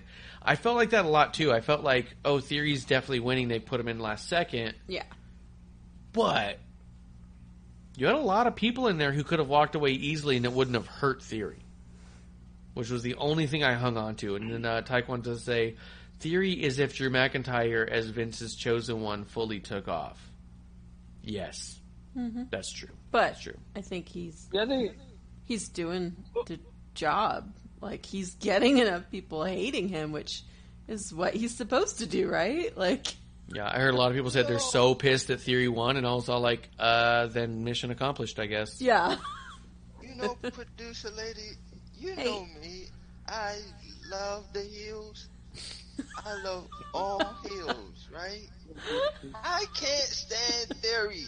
So you know, like you are doing something like, oh my god, like, for me not to like you, like, oh my gosh. That just means he's that good of a heel. He's the best heel in the roster. He's a bit extra. Heel of all time in my book. He's a bit extra. Yeah, definitely. Well, see, the other thing that kind of pissed me off too was. So they had, Theory obviously wins Money in the Bank and stuff like that. So I'm thinking the shit between Lashley and Theory is completely done. Mm. And then Monday comes around and they're going to have a match at SummerSlam. And I'm like, well, what the fuck's this for? Yeah. If Bobby loses, the U.S. champ looks weak. If Theory loses, the Money in the Bank champ looks weak. Yep. Welcome to WWE. I think they put themselves in a corner with this one immediately, and I don't understand where they're going here. Well, yeah, I mean, yeah, it was. Yeah, exactly. I don't know where they're going. That's what I say. But, well, I mean, we also don't know who else they're bringing in. I mean, they did just bring in Logan Paul, but we don't know who else is getting thrown in the mix down the line. What do you guys think about what's happening with Judgment Day? I feel like it's off topic, but not exactly off topic, because I feel like that... That's a good... Yeah. You know what I mean? Like, you had the Mysterios come in and beat Judgment Day. Judgment Day with Finn Balor and Damian. Rhea wasn't even there, was she? Yeah, she was part of it. She was there. She's part of it, but she wasn't there this week. Not this, yeah. So you have Finn Balor and Damian Priest, which should be an absolute dominating tag team. Mm-hmm. catching fucking no breaks against dudes who've been getting their fucking assholes turned inside out by by Veer. Yeah. Although he's another one that hasn't taken off the way that I think they were aiming for. But it was the matter on how they people deal with Eddie Guerrero, so I have no problem with Judgment Day dropping that one. I think they did it right, and I'm sorry to cut you off. The only thing that I'm pissed off at is that it's like they are fading away, like they're fading off, like they were hot, and now they're fading. That's the only thing. Like what they did this past, that was great because it was in Mysterio's hometown, so they should have won, right? And to show that Dominic is getting better, which he is. Yeah. And then for him to win it in that faction, to give a homage to Eddie Guerrero in that the lie, cheat, steal way. That was a great thing. So to me, the way it happened was great. And then even after the match where they got beat up by Judgment Day, like they did right. But still, it seems like they fading off, and I don't like that. They've lost like the last 2 or 3 times we've seen. Ever since Finn Balor took over, they're losers. That's what sucks, and I'm just saying, like that's what's happened. No, and that's the truth. Yeah, and that sucks. Yeah, Finn Balor's like, we don't need the dead weight that is Edge. Right. But now that we're on top, we're losing it all. Yep. So I think you did need that weight. Yeah, hold on. I feel like you made a mistake about the dead weight part. Right. Is there any possibility of the demon being the thing that makes them bounce back? All right, so let me give you this one. How about... Oh, God. How about Here comes a bad all idea. 3 of them show up as different variations of demon, and we just have the Judgment Demons from here on out. They're always weird face painted up, crawling around. Rhea, Damien. I mean, I wouldn't hate the Judgment Demons. It sounds like a cool band. That's a good band. It's punk rock. Works. Because Rhea, she does put the face paint on and there stuff you go. like that. She does do that type of stuff. And then you have the demon Finn Balor, so he can go into that mode. And then even Damian Priest, he has his demon mantra to his thing when he was like, "Oh, you don't want to make me angry," type of thing. So I think it can work. It could work. Kev, what do you think? All demon all day? All demon all day. Come on, all demon all day, dude. Okay. I mean, the demon's like something special, and like I don't care if they eventually use it, or each member uses it, or a variation of it to get over something. But for them just to come out like next Raw like that, they look like a Kiss band. Mm-hmm. Kiss cover band. Dude, they did that in WCW. Do you remember the demon? They had a demon that was dressed up like fucking Kiss. That's a great call. Yeah, well, that's probably about right. And they all do slightly different demon makeup, but it's all ours. It'll look like when CM Punk and Sting had the same face paint, but slightly different. Yeah, I can see that for sure. Ridiculous. I was wondering what you guys thought about that, but I'm trying to think of other big notable things. I can start digging in. What do you guys think about Logan Paul being there? Unless there's something else I'm missing you guys wanted to hit on. Well, just real quick to finish up on Judgment Day, like they need they need something. They need something to happen dramatically or drastically and quickly, because like you guys did say, they're fading off fast, and I think they need to just go almost like what was the idiots T-Bar and all them Retribution. Retribution. Like if they just went in and started just beating up random people. Yep. They should. Okay, throw beer in there. They should add him. T-Bar. basketball. Whatever his name. Yeah. Know that Mace is a maximum male model. Let's talk that next, dude. So I'm good. into talking about that next. You Love in? it. Marche loves it. Yeah. Yeah. I am into Marseille. I'm into Mansoir. Marche is here for it. Yeah, and the crowd, we were there live, and the crowd was booing They hated the hell out of all of it. I loved it. Made me so happy. I want to know, because me and producer lady and Kevlar were there live in the arena for the in-ring sort of debut of Max Dupree. I want to know what Shakes thought. Shakes, give me the shakedown on Max Dupree. Well, you know what, man? I missed that segment, right? Oh, no. I didn't watch that shit. Here's the thing, though, right? Before I even watched Raw, I seen you tweeting it out about the models, right? So I was looking forward to it, and then I don't know how I even missed it. But to talk about him, though, like I said, man, I think he's like the way he brings everything. I think it's like the Caucasian Rock, right? I think he's like the White Rock, and I love his delivery when he brings. You know, he just has it. You know, certain people have it, and like Yes. he has it. Yes. You know what I mean, as far as on the mic and personality wise, he just has it. So I'm impressed by him. I didn't like him at first. Like, he did get on my nerves. It was irritating, but like he grew on me when he was in NXT. Like I really started like I hated him in TNA, right? He was in TNA. Yeah. I hated him there. Yeah, but NXT he grew up.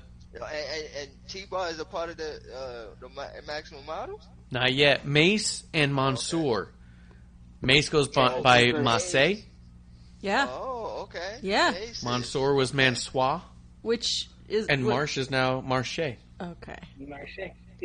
I was just real happy to see those guys brought in the fold, because we think they're both great, but for whatever reason, they've been falling flat with every creative creative story they're trying to put together. Yes. And we don't really understand why, because they're both great. They're super athletic. Yep. Like, I think they're both good on the mic. They both have great hair, notably. Good hair. Like, so I'm models.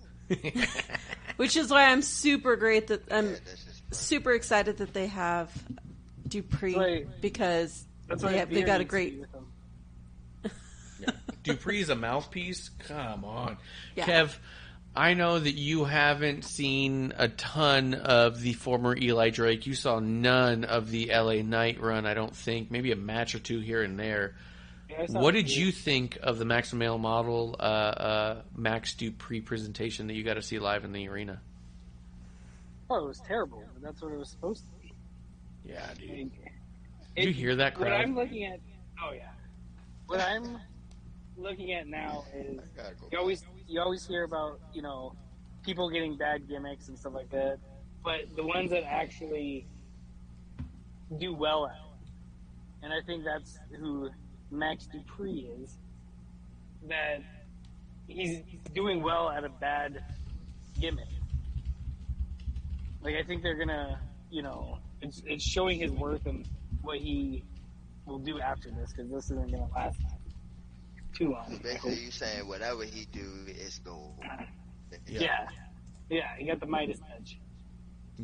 Yes, it's incredible. Here's the other thing: when LA Knight showed up into NXT, the NXT crowd was not having it. They're like, "You're not one of ours," especially because it was during the Black and Gold thing and really close to the transition of 2.0. They're like, "You're not one of ours. You are just some sort of Baby Rock wannabe." You know what I mean? As much as people call Ricky Starks a Baby Rock because he looks similar. If you look at Max Dupree or the former LA Knight or Eli Drake, he's got similar things, right? They were not having it. By the end of LA Knight's run, that last run he had with, who was it, Dolph Ziggler? You gotta also think real quick, like, that reaction was a lot to do with, like, a lot of TNA guys was jumping ship at that time because TNA was going down, it was going under. You know what I mean? So that's when you got Rude that came through. Drew McIntyre came back. Samoa Joe. So all these guys were starting to migrate to NXT, and then including him, right? So, like you were saying, it was like, you were a TNA guy. You're not one of us. You're a TNA guy. And usually the TNA guys, they ain't stay that long. They stayed, they got the title maybe a month, and then they were gone. McIntyre, he went right back to the main roster. So, you know, I think that's why it was that reaction. Like, okay, you're not one of us. You're a TNA guy, and you're going to be gone by a drop of a dime, and we ain't going to really get to know who you are. But instead, they did different, and they got we got to know who the hell he was, and he won me over. So, dude, the way so I've seen him in NWA and NXT. I didn't watch him in Impact, but watching him turn the crowd around was incredible in NXT. He went from him basically saying, like, fuck you guys for not cheering for me, to having to lean into the fact that they were just cheering for him so much. It was amazing. That dude has it on a high level. I think when people try to compare him to, like, The Rock and such in a shitty way, I think that they're neglecting the fact that you're comparing him because that charisma feeling is similar. Like, he's got a high-level charisma that is undeniable. And I can't wait to see what happens in a year. That dude, it's so easy to hate him. Dude, one look at him and you're like, fuck that dude who's never struggled a day in his life. That dude was probably given a Mustang at birth. You know what I mean? It's his face, man. Yeah. Dude, it's his face, it's his look, his demeanor. There was a guy, I work at a cigar shop once a week, and there was a dude who came in to sell something. He pulled up in a Maserati that was dirty as shit. And I made a joke about how fast his car was, and he goes, that's my everyday drive, it's not my nice car. And I was like, you can fucking leave now. You know what I mean? That's a Max Dupree shit. Like, boo you. Your Maserati is your everyday car. That's your ride around town car. Fuck off. Like, I can't wait to see what happens in a year. Have great lives, man. Yeah, amazing. And Taekwon in the chat says they made an official website for Maximum Male Models, which is true. I looked it up. I tweeted it out. It's incredible. MaximumMaleModels.com. Fucking fantastic. He also, Taekwon in the chat does say that Judgment Day is looking like Hot Topic Retribution based on this booking. I hate when they're right. But yeah, because the James Storm NXT run was like 2 weeks. Here's the real sad part about the James Storm NXT run was the pandemic stopped him from getting the full contract. They were ready to sign him. He was done. They like signed him, and all they had to do was like stamp it. And basically, pandemic happened. They said, "Well, we're gonna run with what we got." And he's the one talent I know specifically was screwed over by pandemic. That I don't know about other people, but specifically, he was supposed to have a run in NXT that got canceled because of pandemic, and that fucking sucks, dude. James Storm is so good.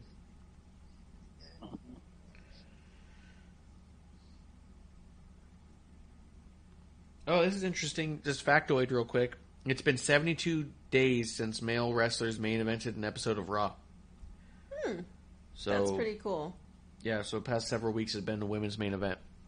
So, notable and clappable, because you motherfuckers want to time the Queen's Crown tournament and say the women don't get the time they deserve, and I agree they could always have more time, but you same motherfuckers don't want to clap and say how many minutes they get when they get a half an hour, how many times they get a main event. Did anyone notice that Money in the Bank was 50-50 booking? You had the exact same number of women's matches as you had men's matches. No, because then the IWC complains that it's not their favorites. Well, I don't love this person. I'm not their stan. And it's like, come on, can we stop? We need to have progression one way or another. We need to celebrate when they're doing it right. If we have the energy to shit on them when they do it wrong, then you have the energy to clap when they do it right. And the fucking Money in the Bank pay-per-view was 50-50, exact same number of women's matches as men's matches. For the past, it sounds like 4 weeks, you have women's main eventing Raw. And those same people who were super fucking vocal about a 10-minute overall Queen's Crown tournament, which could have been done better by every means. This isn't to say they did it right. It's to say that they've done other things right since. If you can be so goddamn vocal about how they fucked up the Queen's tournament, then get real fucking loud about all their main event women's matches, about their 50-50 booking with the women's and the men's, but it's real fucking chirpy over there with all the crickets around those fucking newsletters that want to be fucking edgy when it's real convenient for their clicks. Mm-hmm. Fuck you, Sean Ross. Okay, all right. Not to mention any names. Not to drop any names. Okay. It's funny. We have mutual friends, and I even thought if I walked into a room and having lunch, and they're like, "Hey, we're gonna have lunch with a friend," and it was him, I fucking would leave. Okay. All right. Well, mark my words, you'll never find a picture of me and Sean Ross Sapp together. Okay. Well, That's not ironic. If I did it, it'll be funny. Okay, we move on. Moving on. We're just drunks on YouTube. We don't mean anything. We don't matter, and it's fine. Taekwondo says, we got to shit on these AEW fans complaining about the women's booking, but taking a piss break during their matches. We'll give you there. He goes, I forgot the Queen's Tournament happened. Yeah, the Queen's Crown Tournament happened, and it was... The finale was great. It was done poorly to get there. I think that Zelina did a lot of great shit with it, and I think she can still continue to do so. But, moving on... What else fucking happened this week? Right? Go ahead. What do you got, Shakes? Just a random thought. Hit it. We haven't heard nothing else about the Owen Hart tournament winners. Nothing. They didn't celebrate them. They didn't give them a parade or nothing. They didn't give them a trophy. Not a pat on the back. Nothing. I ain't seen nothing. They gave them the same belt that they gave Braun for winning the greatest Royal Rumble. You know what I mean? Yeah. When Braun won the greatest Royal Rumble in Saudi Arabia, they gave him some green title that they never mentioned again. That's exactly what's happened with the Owen Hart tournament. Yeah. You're right. The Owen Hart tournament is the greatest Royal Rumble tournament. Same thing. Mm-hmm. Like who? Rest in peace, Owen Hart. I can't believe they did that to you. I can't believe they did that to you. Yeah, where's that hashtag? Owens deserves better. They do, right? All right. Well, I'm a little bummed you didn't see the Max Dupree segment because I loved it. Yeah. And that dude gets fucking heat. He gets mad heat. Let's see. Logan Paul was signed by WWE. Yep. Anybody have any thoughts on that other than I thought, all right, I guess we'll see him in a couple more matches? I mean, he did great at Mania. We mentioned I was gonna say, I'm okay with it. Yeah. Like if he, perfect. Go ahead. I think if he trains hard and and it looks like he's been, working with some wrestling trainers and stuff like that, I think it could be awesome. And plus, it's bringing a lot more eyes onto WWE again. Mm-hmm. Yeah. What the picture that he put up where he was like, "I'm coming for you, Miz," like the highest, most likes. Yeah, most liked on Instagram or something like that. Yeah, I was guessing. Oh, okay, great. We're gonna see him on Raw. So. Yeah. I mean, I think it's perfect. I think it's a match made in heaven. Because WWE is all about promotion. He's all about promotion. So it just works, and it would have been, what are they doing if he didn't have any wrestling skills? Like what he showed at WrestleMania, he was like, okay, I can see him doing this on the regular. Yeah. So it made sense. Yeah. Because I mean, it was the same with Bad Bunny. Where Right? when they were saying he's gonna do it, I was and actually I'm like, impressed by Bad Bunny. I was like, "What? I was too. Yeah, fucking came from." But when they announced that Bad Bunny was gonna do it, I was like, "Oh, come on, this is dumb." And then I was like, "All right, he did what he did." And even same thing with Logan Paul when they first announced, that he was gonna be in WWE, or he was just a special guest at the time. But actually, when he had his WrestleMania match, I was like, all right, there's some talent behind there. Yeah. Yeah. I mean, we mentioned at the time it was kind of crazy that Logan Paul had such a good wrestling match. By the way, in my glass, I'm having a Broken Skull American Lager. So cheers to you. We're talking WrestleMania, might as well. But it is in my IPA koozie, so don't be confused. Yeah, it was. We talked about at the time that it was like as we were watching Logan Paul. I mean, I know me and Beard and Amanda were in a live watching all the time. About halfway through the match, we said, "Holy shit! Has anyone else noticed this is just a fucking wrestling match?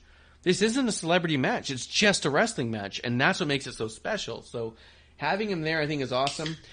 For whatever reason, most likely the reason being because I'm stupid, is that it didn't really hit me until you kind of said it the way you said it, Shakes. Logan Paul versus The Miz? We're talking reality star versus YouTube star. And somehow it's all happening in the middle of the WWE. You know what I mean? Like, The Miz is there because of the real world. And Logan's there because of YouTube. That's true. You know what I mean? That's like, this so is a annoying. match made in heaven in so many ways. Yeah. It is perfect. It's perfect. Promo. Yeah. Promo. It's like there's no one to cheer here, right? That's a good point. I don't like any of them. It's like Dominic Conglomerate versus Dominic Conglomerate. And they're not even on SmackDown, so I can't just root for commentary. No. I guess I'll root for Corey Graves on this one. Sometimes I'll just root for commentary to say good shit. You know what I mean? Corey's going to be my pick for this match. This is a fun one. Twyquan Mills. Does anybody know this guy? He's like blowing up our chat, and I love it. And I just don't know if he's come from one of our... I don't know. I have no idea who this guy is, but Sorry. I love him. Yeah, shout outs to our fucking new drinking buddy. So, have a drink with us, buddy. Miss Amanda Jane coming through saying hi, and then Shakes. You'll be seeing Miss Amanda Jane tomorrow, I'm sure.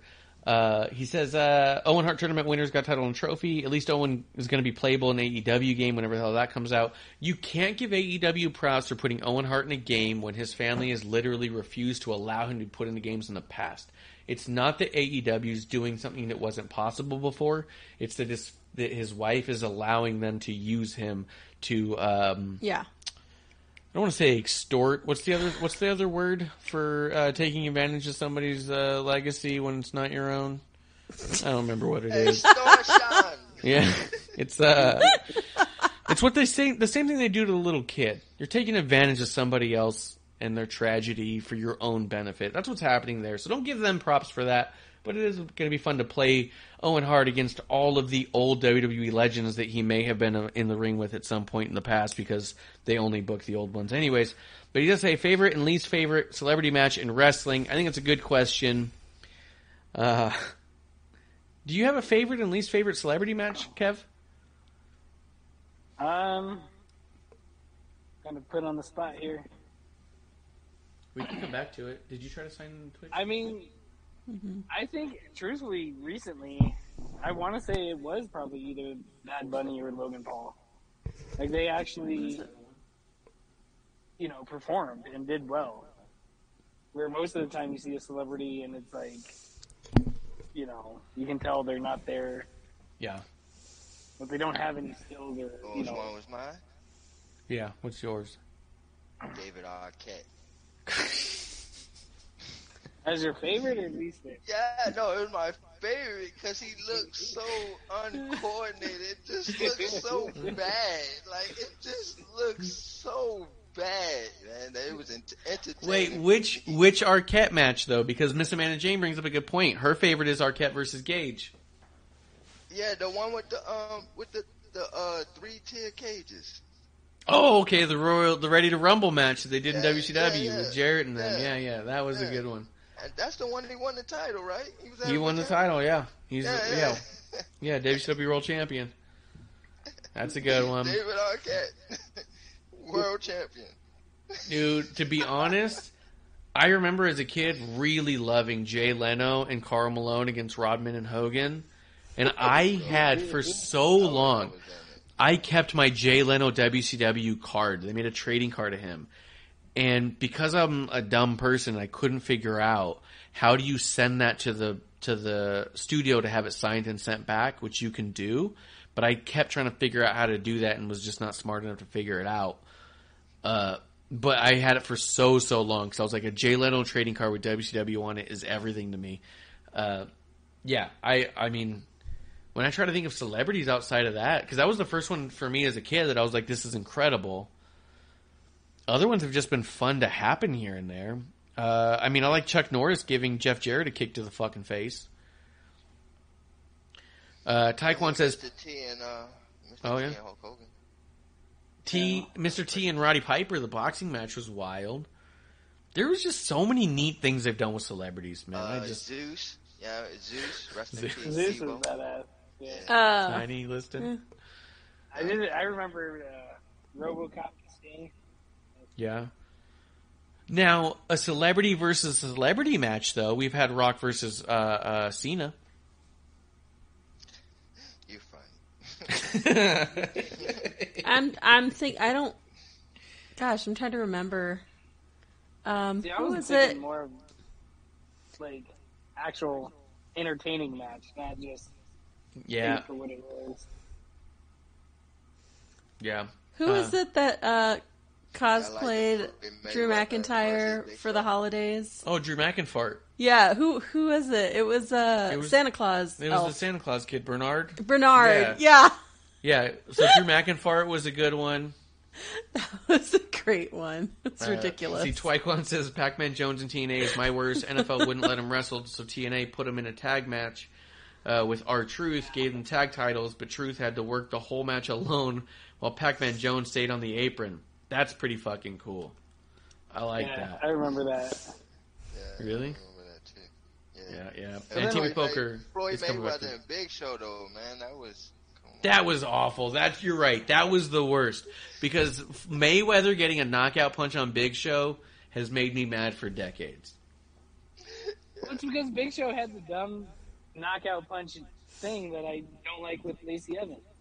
But it makes sense with Big Show because he's 700 pounds. Yeah, that's what I was going to say. It makes sense for him. But it's still just a stupid wrestling. And I'll give you that for sure. What about Tyson? It's an easy DX? 1, 2, 3 though. That's all you gotta do. Hit him one time. Tyson DX was slick though. It's over. Yeah, because Tyson had a believable knockout punch on somebody. Because he could knock out. The idea that Tyson could punch Shawn Michaels in the face and knock him out was believable. The idea that Floyd Mayweather could punch as hard as he could on Big Show and knock him out was not believable. Exactly. I'm like, come on.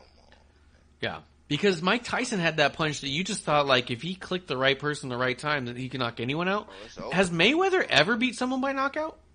I don't know. I mean, well, he did, but that ain't his mantra. That ain't his mantra. It's not what he lives by, for sure. Does Pat McAfee still count as a celebrity? Yeah, I was impressed by him, too. I mean, I got the pencil, so, yeah. He whatever you need him to be, I'm gonna go ahead and clear it. Even though I want to see him get his ass kicked now, because it's like he, you know what I mean? He won a match and now he's smelling his drawers and now he wanna challenge everybody like, oh yeah, come get this ass whooping. Okay, he got his ass kicked by Vince McMahon. He lost to Vince McMahon. Exactly right. Come on. But nah, seriously, man, I want to see Baron Corbin fuck him up. Come on, this is the Golden Glove dude, bro, alright? This is a Golden Glove boxer. That's a good point. Right? Yeah, that's a good point. Fuck him up, bro. That's a good point. Humble. humble you. Yeah, yeah. And we'll wrap up the show with this. Let's talk a little bit about McAfee and Corbin. They had their back and forth. They've had their moments. We are building McAfee Corbin on SummerSlam. To me, it's two of my absolute favorites right now. As much as Pat McAfee is regaled and as much as Corbin is absolutely hated, I still don't think those dudes quite get the recognition that they probably will get in their retirement years. I think people are going to talk about them for decades. I think guys like Corbin are the backbone of what this industry is. I think that Pat McAfee is the backbone of what the industry has become. To me, this is like a clash of two amazing things. You have a classic wrestler style versus a classic celebrity who can hold his own. This is awesome to me. I think it's so fucking cool. Taekwon also mentions that Cole whooped McAfee's ass in NXT. Here's the weird part about that. No one remembers that Cole was in the match. I know a lot of people who talk about that match and talk about how cool it was that McAfee won. People I know who've seen the match, they said how great it was that McAfee beat Cole. You said that, and you watched it. McAfee was so impressive in that match that no one remembers that Adam Cole did anything or actually won the match. That's notable. TV Poker in the chat saying that, how's it been going? Glad to have you back. Best damn stream on Twitch. Thank you, man. He does say, cheers to TP Poker. TP Poker! He does say, Big Show's 500 pounds, Mayweather's 170 pounds. It's a lot to punch. And he says, Mayweather has had many KO victories. KOs or TKOs? Look it up. But any thoughts on the McAfee? Yeah, it's definitely not his mantra at the end of the day. Shakes, we'll start with you. Any thoughts on Corbin McAfee building to SummerSlam? Yeah, man. No, like I said, I want like it's seeming like what did he say? McAfee said, let me humble you, boy. I think it's the other way around, man, because I think you're smelling yourself, man. I think. You know what I mean? Yeah, you was impressive, and yeah, you got your one victory, and that's great. Now you think you're going to take on the world? Oh, nah, man. I want to see Baron Corbin fuck him up. And I mean fuck him up.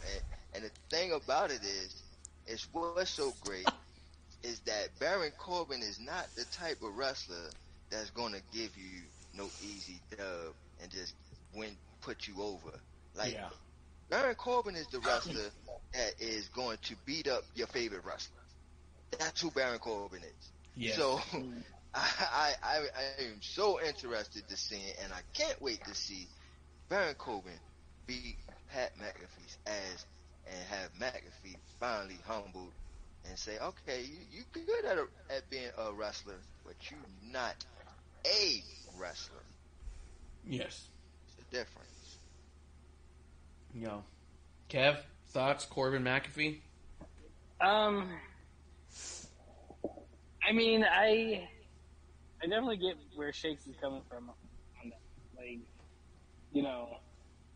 stay in your lane type of thing. Like, relax, do what you're good at. But, I'm interested in it, and I don't know. I think it's whenever you can get interested and look forward to I don't even want to say a mid-card match. I don't even know what to kind of call it. But, spectacle. That says something. An attraction match? Yeah. Yeah. I'm super excited for it. I'm into it. These two dudes are incredible at what they do. Long-term storytelling. They were fucking roommates like 20 years ago. I think if we can give AEW credit for having long-term storytelling when they just forgot to tell the story for 6 months and picked it back up, then we could definitely give WWE credit for storytelling when they weren't involved to begin with anyways. But we can talk some shit on that tomorrow. I do have... anything else you guys wanted to say about anything going on? I thought it was cool that Adesanya came out to the Undertaker's entrance. Yeah. Yeah, and at the end of Money in the Bank, the end of... It wasn't end of Money in the Bank. Corbin came out and attacked Pat McAfee, and McAfee showed up at UFC with a neck brace on, very a la Andy Kaufman. Very cool. And yeah, the Undertaker thing happened. I think that was because of CEO Stephanie McMahon's doing. I don't think it had anything to do with Vince.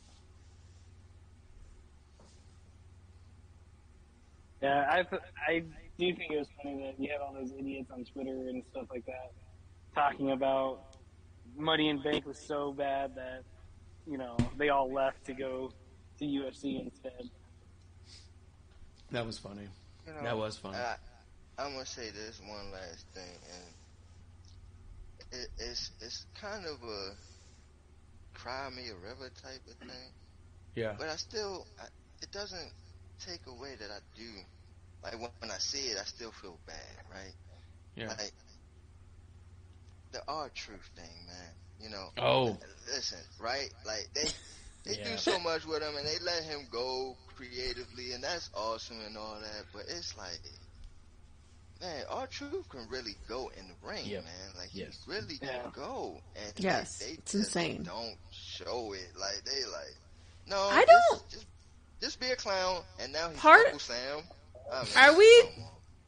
I mean, I agree because I remember, like, when I did see old R-Truth, like his old matches, I was just like, what the hell? Like, why aren't we seeing that? Yeah. So part of me wonders if he actually wants to, like, just have fun and do whatever he wants, because, like, I could kind of see that, you know, because he's had his time, he's had his titles, right? So maybe, like, is it possible he just wants to let all the other younger talent, like, have their moments and build them up and stuff and just have fun and still be there? That's true. He built up Gunther real good in this one. Go ahead, oh Viv. My I want God. to hear from you. Wait, I don't even know what you guys are talking about. R-Truth? R-Truth came out dressed up as Uncle Sam, and Gunther came out and beat the shit out of him. Yeah. Oh, really? I didn't see that. Oh, okay. Did you watch Hulu? Oh, yeah. They cut it. Damn it. So yeah, R-Truth came out dressed up as Uncle Sam. He was doing kind of a comedy bit. Gunther came out, beat the shit out of him. It was USA versus Gunther. It was pretty funny. But here's what I'll say about it. Go ahead. Well, I was going to say, to me, like, with R-Truth, like, obviously I didn't see the segment, but if he was, like, making a mockery out of Uncle Sam and stuff like that, and it being a comedy thing, then American should have been out there kicking his ass. He wasn't. He wasn't making a mockery of Uncle Sam. No, he was embracing Uncle Sam, which was the best part. I'm Uncle Sam, y'all like yeah. Uncle Sam was like Santa Claus to somebody, man. Yeah, exactly. Which is funny because at the live event, they were really hyping up USA. Like, America versus. Yeah, it was America versus Gunther, basically. Yeah, it was incredible at the live event. Yeah, the live event, like, man, we weren't a huge crowd, but we were loud, and you heard nothing but USA chants. Like, it was pretty wild. It was fucking funny. Here's the other deal. Here's what I want to say, because I don't know how much time Shake's got left here, but we're going to wrap up here shortly. Sorry. If you ever are wondering the mindset of R-Truth, because I agree with you, this dude could be main event next week, and he would fit. You could put him in the main event of SummerSlam against Roman Reigns, and you go, "This is stupid. It makes no sense." But then once the match got going, you'd go, "Oh, yeah, I forgot this is R-Truth, right? Yeah. This is former NWA champion for a goddamn reason." Mm-hmm. He does come off pretty clownish and jokey. If you watch I believe it was the Chronicle or 24/7 or something like that about R-Truth, he goes pretty far in deep about his story. If you just find interviews, if you go back and find Sam Roberts interviewed R-Truth, I think 2 different times, the way he appreciates where his spot is and how much he appreciates what the company's done for him and what the industry's done for him. He came out of prison and found himself in wrestling because of, God, I want to say it was Bill Watts, but I know that's fucking wrong. It was somebody in the southern side of wrestling got him into wrestling because of, like, they shared a cell or some bullshit. It was fucking crazy. But that dude appreciates so much of what wrestling's given to him that in his mind, so far as we've seen in the peek behind, he's giving back in every way. Having this level of longevity, having this sense of purpose, being able to make Vince McMahon laugh so much that Vince just gives him 20 minutes to go out there and be goofy. Like, I don't think that, and I'm nobody, I don't think that R-Truth looks at that time as negative and I'm a clown for no reason. I get the impression that he looks at this as another opportunity to give back to the industry that's given him his life back. And I think that's the impression I get when I watch him too, is that he's able to entertain on a high level. He can make everyone laugh in that arena, and not everyone can do that. I've been to stand-up comedy shows with 100 people or less in the audience, and the guy on stage who's tasked with doing it can't do it. R-Truth goes out there and he goes, what do you got, 10,000, 100,000? I'll get him going. Like, he knows what he can give, and he's happy to do it. Yes, I want to see him in the main event because he can do it, but at the end of the day, 100% of the time R-Truth is on TV, I love it because I think that he loves it in every way, and I think it comes across. You know what I mean? Yeah. But yeah, sometimes I see him come out and I go, oh, come on. Yeah. But I mean, like, because I remember him, you know, TNA, WCW, like, I'm trying to remember his other names. I know he was K-Quick and stuff like that, but Ron Killens and TNA. Yeah.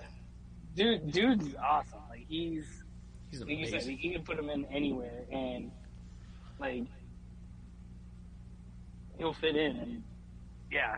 I mean, it sucks that he doesn't get, the love that he should, but he just goes out there, does his job, and, you know, loves it. Yeah. He's beloved and still could be loved more. Mm-hmm. Yeah. That's right. It was Crockett. It was Jack Crockett who got him into wrestling. Good call on Kevlar sending me that. No, you could also just say it on the air, dude. You guys are talking. I didn't want to interrupt you. Yeah, you can just say it. You can say, "Oh, I found it." That's the point. Found it. But yeah, find the special on Peacock, find the Sam Roberts interview, and then suddenly find yourself more in love with R-Truth than you thought you could be. It's wild. It's wild how much you can... I remember when I watched that documentary they did on him and thinking like, oh, this will be cool. He has a very fascinating story. I've heard about it before. And watching it play out, I'm finding myself sitting there crying. Like, why is this hitting me so hard? I've never been to prison. Like, well, we didn't grow up the same way. Why do I feel like I know his struggle? I don't we're not the same. You know what I mean? Like, but he connects that wide. That sympathy, man. That sympathy, and you can feel. Yeah. You know? Yeah. I've never been to prison either, but I can feel for that man. You know. Yeah. If I was put in that situation, how would I, deal with it, or how would I go through it, and to see that he made something of himself that many other people would have went the other way. You know. Yeah. Shouts to all. Dude, if you haven't seen it, check it out, because there's the part where he goes back to his childhood home. Yeah. And there's a family in there, and they just come out, and they're like, oh, shit, like, why is R-Truth here? I grew up in your house. And then he just spends the day with them. Like, what the fuck? Like, you could have just kept walking, you know? Like, Right? It's funny. Yeah, he's just an amazing human being on all fronts, and, yeah. But I agree with you. One more title reign, I'm in. Shouts to killing us. Yeah. Anything else about anything that you thought we missed? Kev, I mean, just in general, we could just say flat out, Tucson show was incredible. I love the live events. If you guys haven't been to a WWE live event in your town and it's not televised, just go. Yeah, and I said it, I've been saying it for a while. I honestly feel like they're doing more at live events, and not just like SmackDowns, not just the big events, but like the live events that aren't televised. I just feel like the talent seems to be really appreciative. For instance, when I think which show was it where Xavier went and ran out in the crowd? SmackDown during commercials. Yeah.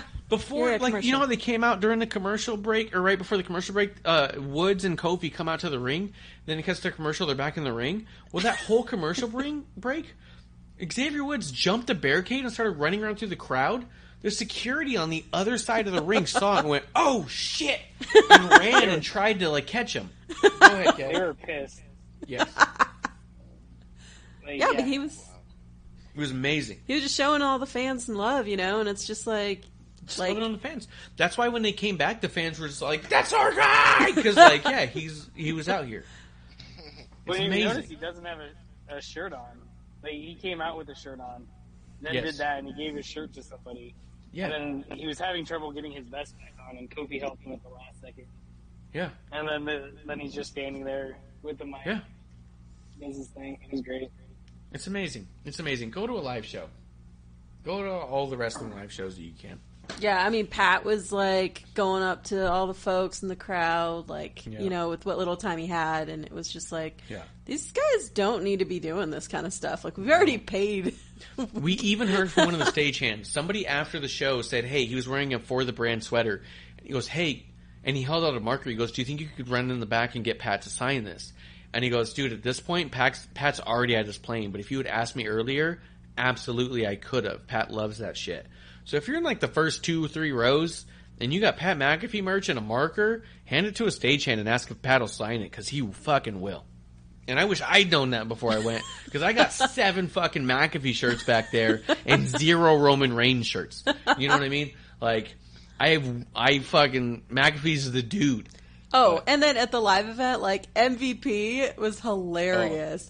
He was like telling off those kids. Yeah, well, at first, everyone was cheering for him because we love MVP, and he was like, "All right, I appreciate you guys," and then he just went into all these like. Yeah, I wish I could tell you how much I appreciate you chanting, but I have to be stuck in this stupid fucking town. I like how he said Arizona's just as dry as your women. I was like, "What the?" And everyone just went, "Whoa!" Yeah, I was like, "God damn." He went from thanks for cheering, now let me do my job. Yeah. Gotta get to work. Yeah, like supposed to be a heel here, guys. Yeah. It was fucking crazy. Yeah, everyone was great. Like, I just feel like they're doing a bit more at these live events, and they're really making it feel like you're going to a show, and shit, we forgot like what time it was at one point. I was like, damn, this show went by fast. Dude, SmackDown sucked in the idea that we were going to go to the concessions and get some merch and stuff. Yeah. And all of a sudden, me and Kev looked and we said, oh my God, the main event's coming out. We better run now before they close up altogether. Yeah. We ran up there. Concessions was closed, and we went to the merch stand real quick and grabbed some stuff. He got that badass shirt he's wearing now. Got me a foam finger, which is in the car. I still haven't brought it in. Otherwise, I'd be fucking holding up my bloodline. Dude, Shakes, you'd love it. The bloodline... We the Ones finger. Oh, I got one, dude. Yeah. I got one, dude. But yeah, it was amazing because it flew by so fast that we said, "Oh shit, it's about to close. We better go get something." And also, just props to all the talent that had this crazy ass schedule this weekend. Like, dude, insane. Dude, Phoenix, Vegas, Tucson, San Diego. Becky Lynch did all of those. If you watch the show, Becky went to Phoenix, Becky went to Vegas, Becky went to Tucson, and then she showed up in San Diego the next day. That's a hell of a lot of drive and not a lot of sleep. Also, props to Carmella. Carmella did the same fucking track. I'm just saying a few of these people, if you look, they did the whole fucking road. Yeah, insane. Yeah, insane. Like, how are they awake and alert enough to be this good still? And taking care of a baby on the side. Like, Becky's all like, I'll take care of a baby and travel the road. Like, fuck, it was insane. So props to them. They get paid the big bucks. That's why they get paid the big bucks. I do want to give a quick shout out and a cheers to Charles Robinson. Got to see him a little during the show. Shares a birthday with me. I saw him after SmackDown, and he signed a jersey for me. So I have a ref shirt signed now by Tommy Young and Charles Robinson. Yeah. I'm hoping to get a couple more legends on there. So shout out and thanks to him, and a happy birthday to him as well. Anything else you guys want to say before we do last call and wrap it up? My birthday was Saturday, so happy birthday. Oh, happy birthday! Wait, Saturday was the 2nd. You guys have the Shakes. same birthday. We have the same birthday. Yeah. Mine, And happy birthday happy to Marsh. birthday to Shakes, dude. And Shakes, Shakes. Marsh, Robinson, Bret Hart, and Scotty 2 Hotty, dude. What a bunch of legends Crazy. on one birthday. Crazy. One day. It's a great day. Damn. And we just found out, for one, Robinson was signed with WWE July 2nd, 2001. Liv was signed in WWE July 2nd, 2014. So it was actually 8 years, not 6. And she won the world title and Money in the Bank July 2nd, 2022. July 2nd is a good day to be a wrestling fan. You get Robinson, Bret Hart, Scotty 2 Hotty, Liv Morgan, Shakes, and Ref Marsh. Like, that's not bad at all. That's pretty good. That's pretty good. Happy birthday, Shakes. I didn't know we shared the same birthday, but now Happy that I know, Thank you, and likewise. we'll party next week. Next year, I mean. Gotta be big next year. Yeah, we're going to do something big next year for sure. Especially, you're in Baltimore, yeah? Next year, my birthday, we're going to be in, like, Chicago. So Ish we'll area. be close. Hopefully, yeah. So we're going to have to make something happen. I got family in Maryland. Is Baltimore in Maryland? My God, really? Is Baltimore in Maryland? Yes. Anybody know that? Does anybody know if it's in Maryland or not? Okay, all right. So what city Now is you're your just- family in?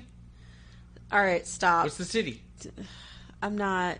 You don't know? You're being dumb right now. We don't know which city her family lives in Maryland, but they're out there. So we'll go visit her family. I'll visit Shakes. Okay. You're gonna leave me again? I'm definitely leaving her with her family. I am not about to spend extra time with her family.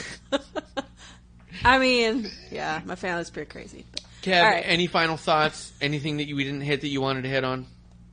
No. Kev, thank you so much for coming through and hanging out and having a drink with us. Shakes, anything we missed that you want to talk about? No, I think I'm good. Covered it all. I think you're great, and I think that tomorrow night, you, me, Amanda Jane, maybe Clump. If I had to venture a guess, I would say no Clump, based off of a message I have from him today. Okay. So you, me, Amanda, we're going to probably be talking a little NXT, a little AEW. We're going to get into the weeds of things, blood and guts. What was the other one? Forbidden Door. We'll see what's going on, man. We're going to have a drink right here in the dive bar of the IWC. Guys, thank you for coming through and having a drink. We'll be back tomorrow night for a brand new episode 1. Cheers. Guys, that's the last call. Cheers.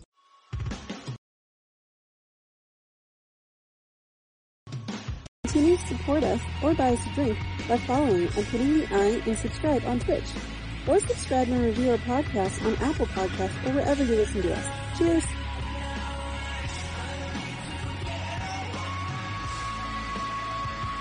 I would never have a drink with wrestling on the rocks.